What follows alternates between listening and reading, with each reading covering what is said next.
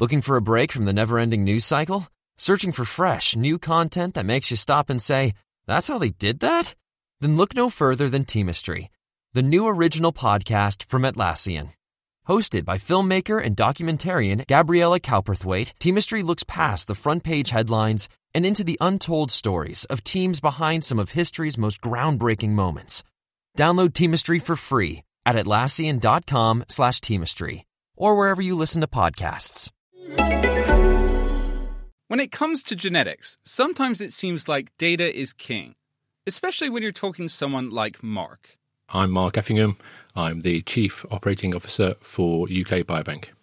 The UK Biobank, if you haven't heard of it, is this enormous scientific project that's sort of part research study, part charity, part big Excel spreadsheet. Around a decade ago, they managed to get 500,000 volunteers between the ages of 40 and 69 to come in, give a bit of blood and urine, and answer just a load of questions about themselves. The idea is that any scientist can cross-reference and study that data however they want. And now the Biobank is adding a pretty significant column to that spreadsheet, whole genome sequencing. I guess this is starting to understand the human genome. That genome effectively contains 3 billion letters. What we're trying to do is look at that kind of genetic code across 500,000 people. Hang on a moment. 3 billion letters, 500,000 people. I'm going to need a calculator. Okay. That's a 1 and a 5 and then 14 zeros. 1.5 quadrillion little bits of DNA.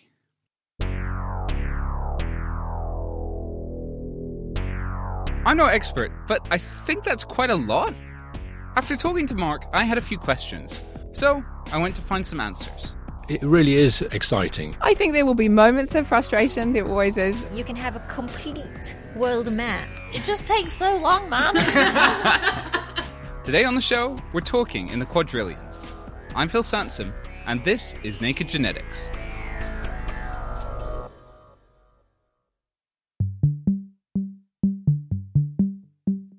Each little bit of DNA that leaves the UK Biobank over the next 2 years will head to either Iceland to the company Decode or to the Wellcome Sanger Institute here in Cambridge. But both places will sequence the genes of their samples in the same way, and that's using tech from our old pals over at Illumina. If you listened to the last couple episodes, you heard how their machines can do a whole genome sequence in 40 hours. But we didn't really cover a crucial part, the chemistry, how the machine can look at only one DNA letter at a time. I went over to visit Vince Smith, who leads their chemical team.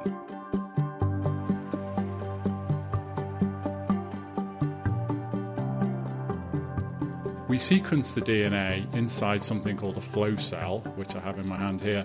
Just a couple of pieces of glass glued together with a layer in between them, and there's a chamber between those two pieces of glass.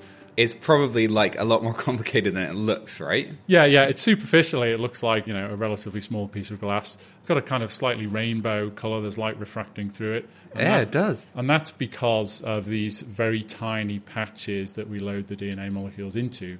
Billions of very tiny cylindrical wells. They're just a few hundred nanometers across. Where does the DNA go on that? Inside a DNA sample, there'll be billions of fragments of DNA that have come from a patient or from someone in the Biobank project. What we've done is attached short pieces of chemically synthesized DNA to each end of those DNA fragments. And it's always the same two sequences? It's always the same two sequences. We call them adapter DNAs. They will then bind very specifically to a complementary piece of DNA on the surface of the flow cell, and that's the mechanism by which we attach DNA to the surface so that it's ready to sequence. You remember that DNA base pairs bind to each other, and we're making use of that property to attach the DNA very specifically to the flow cell surface. And then what? Then what we need to do is that we need to make copies of that one piece of DNA in each well. We end up with about 1,000 pieces of DNA in each well. And having 1,000 pieces of DNA in that well means that you get a lot more signal. How do you get them to multiply? So we use a special trick. It's a process called bridge amplification. The first piece of DNA does something called bridging. It bridges over, bending over to form this bridge on the surface and binds to another complementary strand of DNA on the surface of the flow cell. We then make another copy. That process repeats, and these molecules of DNA continue to kind of walk around the surface with this bridging process. At each step when they do that, we make a copy of them, and very, very quickly you end up with, it's an exponential process with 1,000 or so copies of that one DNA molecule, all with the same sequence. So to clarify, what's going on is that at high temperatures in the machine, DNA, normally a paired double strand, separates into two single strands. When each strand then bends over to form a bridge on the flow cell, they apply an enzyme that uses the bridge shape to create that strand's complementary pair, and the pair then stands back up, and because it's still hot, they separate again. Both single strands bend over, and you keep going. The enzymes that they use are really cool because they need to work in high temperatures, so Illumina often gets them from little bacteria that live in the deep ocean around thermal vents. Using them, this process makes thousands of DNA copies in each of the billions of wells on the flow cell. So the next step is that we have these little chemical building blocks of DNA that we've modified in the lab. And what we've done to them is two things. First of all, we've added a fluorescent dye to them. The other thing we've done is added something called a terminator, or actually a reversible terminator. That's not Arnold Schwarzenegger, but he can do a three-point turn. Yeah, nothing to do with Arnie. It's chemical modification to the natural building block of DNA that stops you adding more than one base at a time to a growing DNA strand. If we didn't have it there, what would happen is the enzyme would just make a copy of the strand in its entirety in a single step. You wouldn't be able to see the DNA letter by letter. What's the enzyme?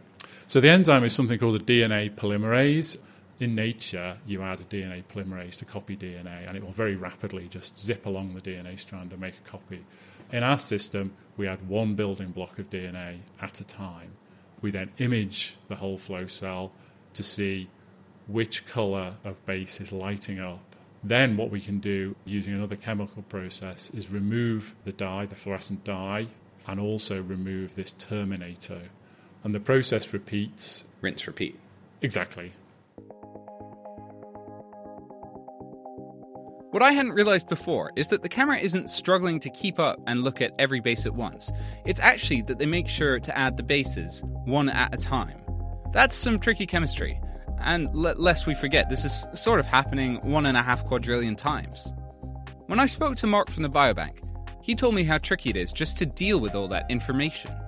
Historically, UK Biobank has made available its data for download by approved researchers. But these data sets are now going to be so large that you simply can't do that.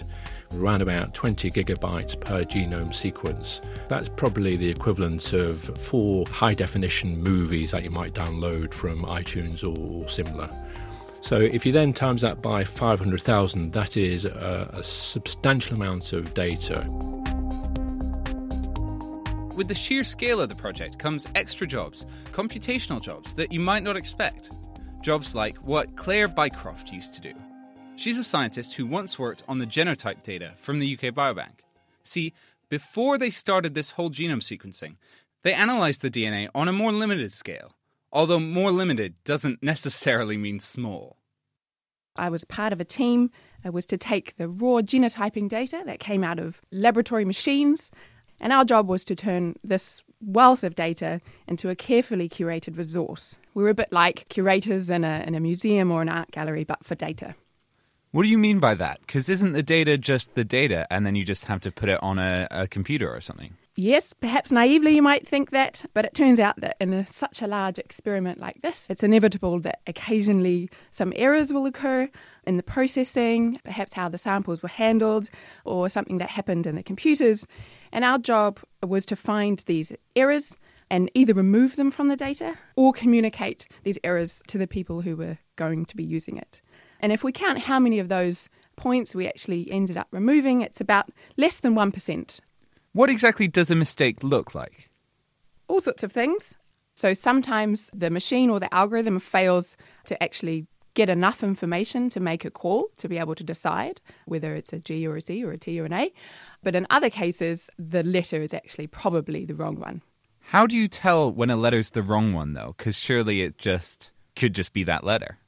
Yeah, so usually what we do is we think about what kind of biology that we're trying to capture here and other things that we know about how the genome is inherited. And if we happen to see in the data set that half of the people carry 2 Gs and half of the people carry 2 As and very few carry an A and a G, then that's an indication that probably some of those are incorrect. How many little bits of data were you looking at again? There is around 800,000 positions in the genome that were looked at for all of the individuals in the UK Biobank. So that's 800,000 by 500,000. My maths isn't that good, but that must be in the billions, right? Something like that. So you can't exactly go in by hand, so you had algorithms to go through and... Absolutely right. We developed metrics and statistical based approaches to try and clean up the data. And do you think that you got it, basically, that you got a clean set, or there's still like 1 in a million, there's an A instead of a C? Yeah, that's a really, really important question, and I think useful for people to get their heads around, is that how do you create a resource that was going to be used by hundreds of different people with many, many different types of questions that they want to ask of this data, and how do you make that clean for everybody?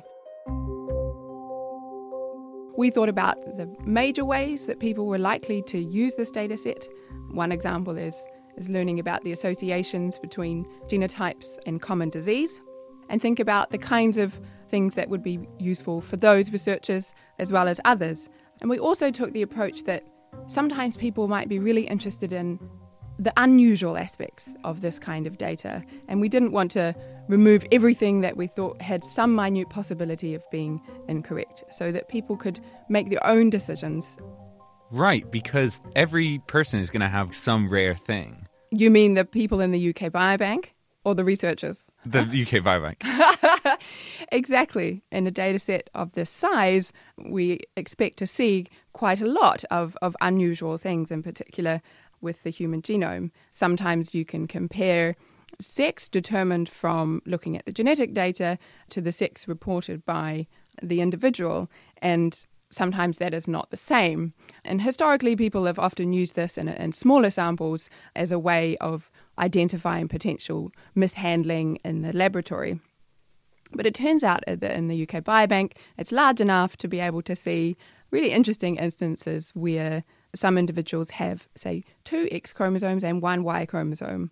And it turns out standard ways of looking at this data and inferring sex from this are just not appropriate. Now that they're doing whole genome sequencing, are they going to have to do this whole thing all over again? In some senses, yes. But I think what's really helpful with the experiments we've already done is that we've now learnt a lot about the properties of the data and aspects of the genetics of the individuals in the UK Biobank.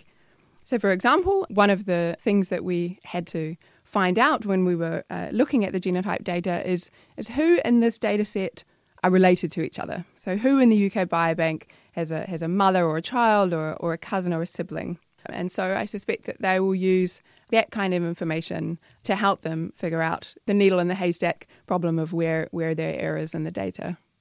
Roughly how many people do you think in the course of analysing the data, based on your experience, are going to be bashing their heads into walls? I think there will be moments of frustration. There always is in science, but I think it will be overall hugely exciting for the people who are involved. Decode and the Sanger are the ones who'll be doing this stuff. And when they're done, all the data goes on to the major players, the 4 pharmaceutical companies. Each of them are paying for this, and it does not come cheap. Of the order of £200 million, and that's being brought together by those 4 pharmaceuticals at the cost of £25 million each, plus additional funding of £50 million being provided by UK government and a further £50 million being provided by the Wellcome Trust charity. What's going on there? Why exactly are these companies shelling out? That, plus gins and jeans, is after the break. Music in the programme is sponsored by Epidemic Sound, perfect music for your audio and video productions. You might not associate grassy banks with the coast. It is a bit like stepping abroad for a second. I'm here on the Ningaloo Reef, take people swimming with whale sharks. Just another day at the office. Yeah, just another day at the office, mate. I have you loud and clear. Hello. Welcome. The Naked Scientist podcast takes you to the science topics you need to hear about. Physics, medicine, nature. Keep up to date with what's going on in the field. First this week, the announcement from LIGO. And find out the answers to every question you never thought to ask. What kills more people, sharks or selfies? To subscribe, search Naked Scientist podcast or head over to our website. Welcome back. I'm Phil Sansom and this is Naked Genetics. The UK Biobank is a massive database that's got 500,000 people's family histories and diets and medical data, you name it. And now they're sequencing the whole genome, every single bit of DNA, for every single person there. It's a big job, with a big price tag, and half of that investment is coming from big pharmaceutical companies, £25 million from each. Why? Well, here's the Biobank's Mark Effingham. This wealth of genetic data will enable those pharma companies to develop new treatments, and they will get a short period of exclusive access of 9 months before those data become available to all UK Biobank researchers. 9 months exclusive access to look for new treatments. I got in touch with AstraZeneca's Catherine Priestley, and she told me that they'll be looking at complex diseases such as IPF, that's a type of lung disease, and CKD, chronic kidney disease. She said defining the right target is key to any drug discovery. To be able to do this well, you need to do this at scale to uncover rare variants. Okay, I wanted an example of how this kind of scale can help you uncover the genes behind a complex disease. And I found one in breast cancer. It's the UK's most common type of cancer. 1 in 8 women gets it at some point.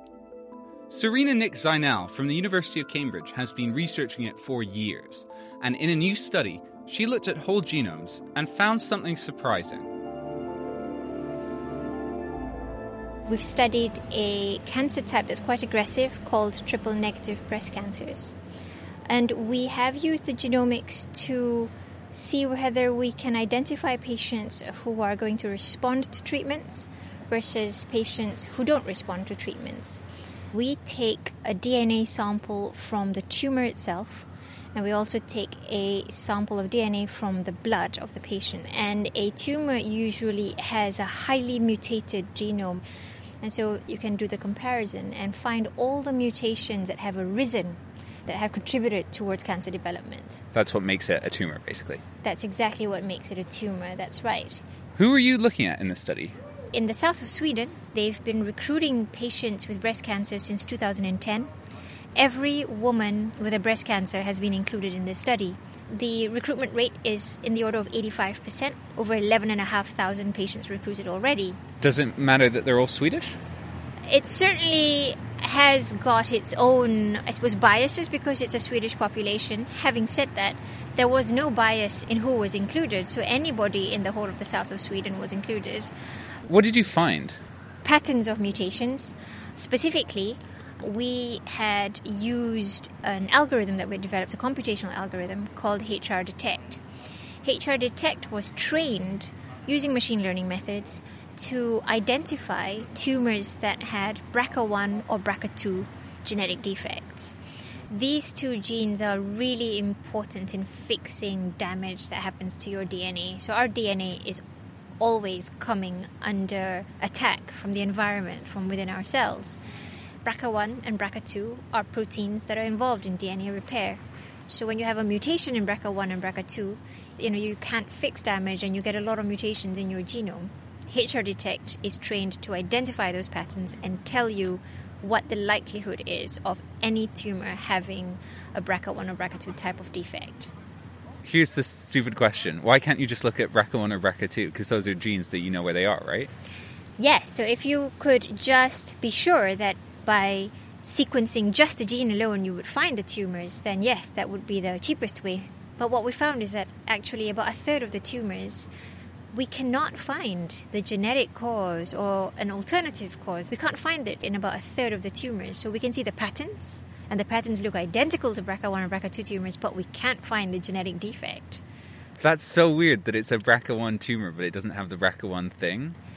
That's right, and we don't fully understand why that is. But we don't fully understand the whole genome either, and I suspect there are ways of turning off the gene that we don't fully understand yet. Now, what does that mean if you find these tumours that people didn't realise had these patterns, but actually they do? What does that mean for people?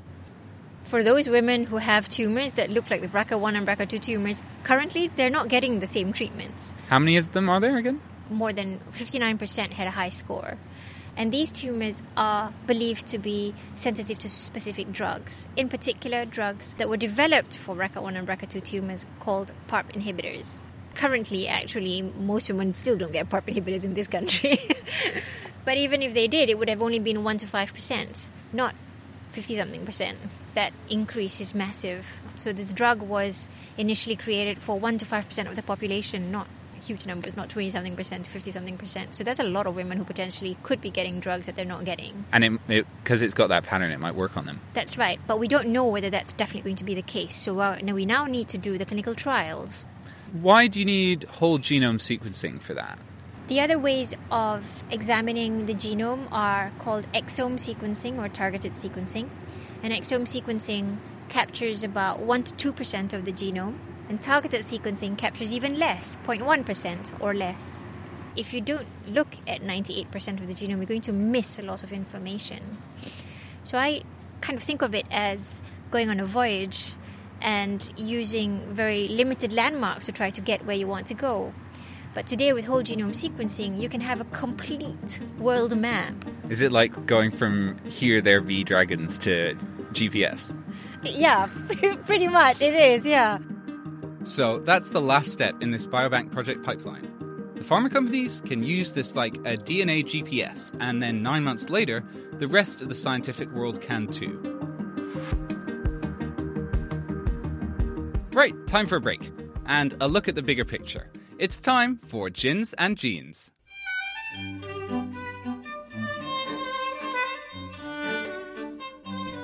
I'm Hannah Thompson. I'm the Chief Product and People Officer at a startup called Cambridge Cancer Genomics. I'm Eva Higginbotham, and I'm a PhD student at the Department of Zoology. Thanks both for joining me.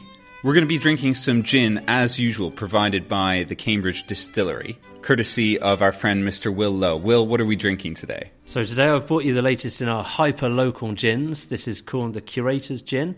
All of the flavours you see in this glass came out of the Cambridge University Botanic Garden, less than 2 miles from here.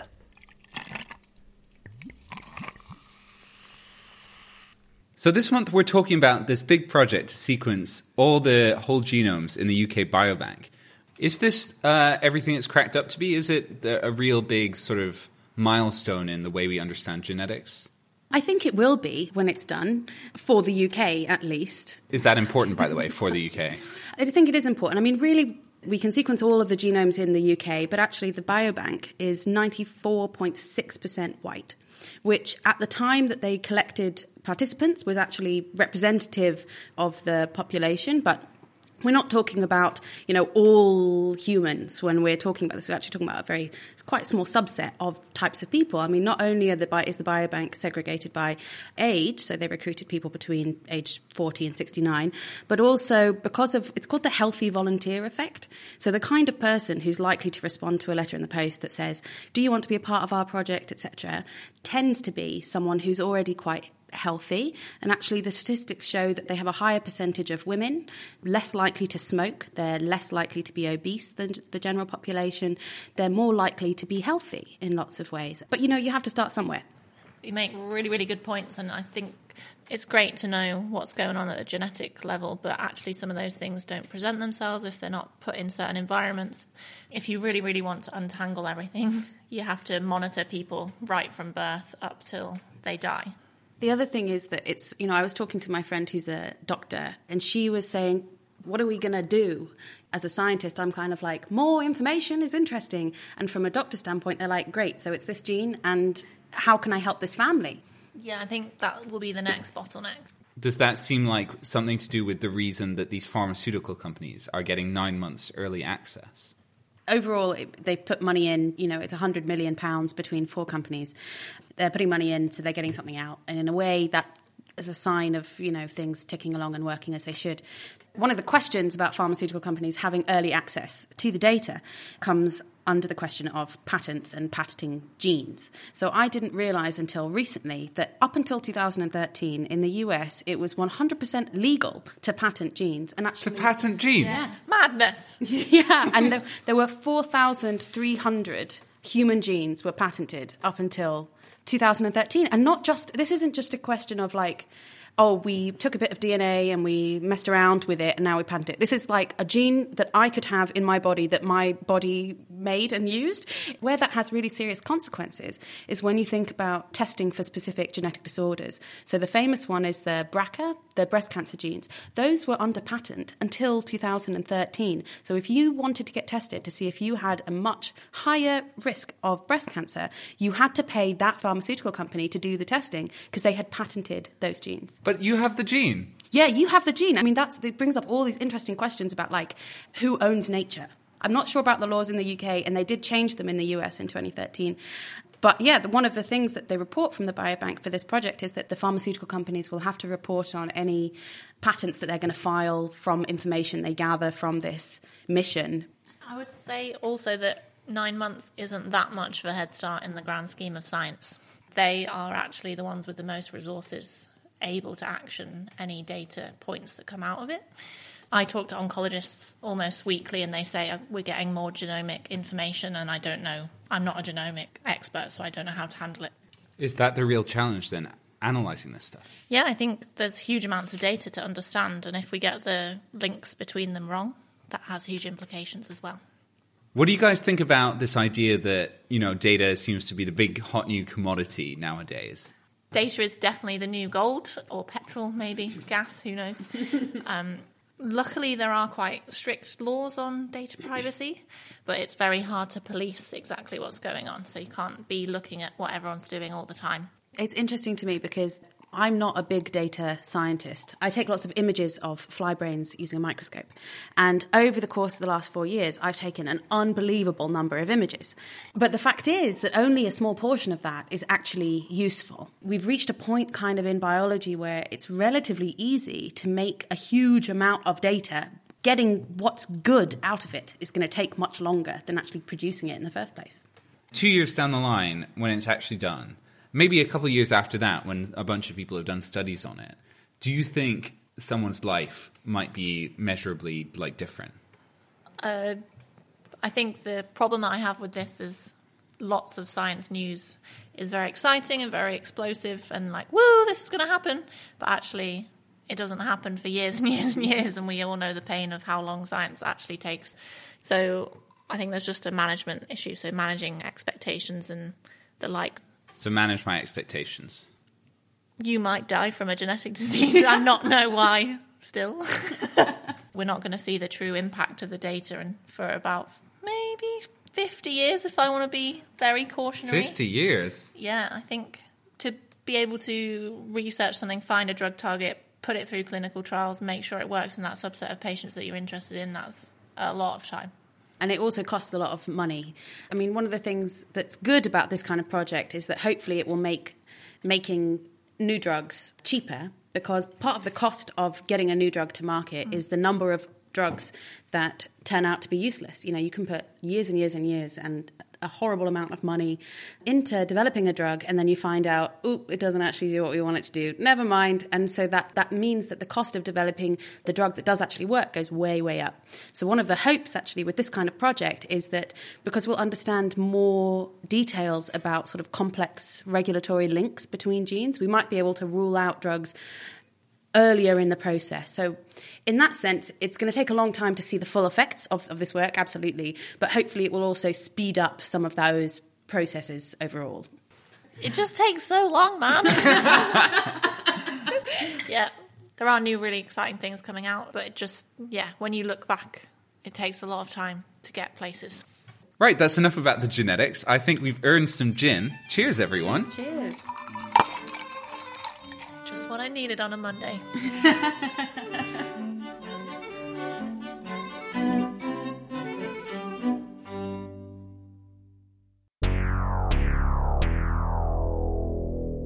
That's it for Naked Genetics. Lots of people to thank this time. Karen Birmingham and Vince Smith from Illumina, Claire Bycroft, Andrew Traherne and Mark Effingham from the UK Biobank, Serena Nix-Einal, Claire Nicholson and Carolina Hayfliger from AstraZeneca, and Patrick Short. Our panel for Gins and Jeans was Eva Higginbotham and Hannah Thompson. If you like the show, please leave us a review on iTunes. Or just tweet it if you want. We're at Naked Genetics. And if you want to get in touch with me, send me an email, phil@nakedscientists.com, not nakedgenetics.com. I can see how you might get confused. That's it. Thanks for listening.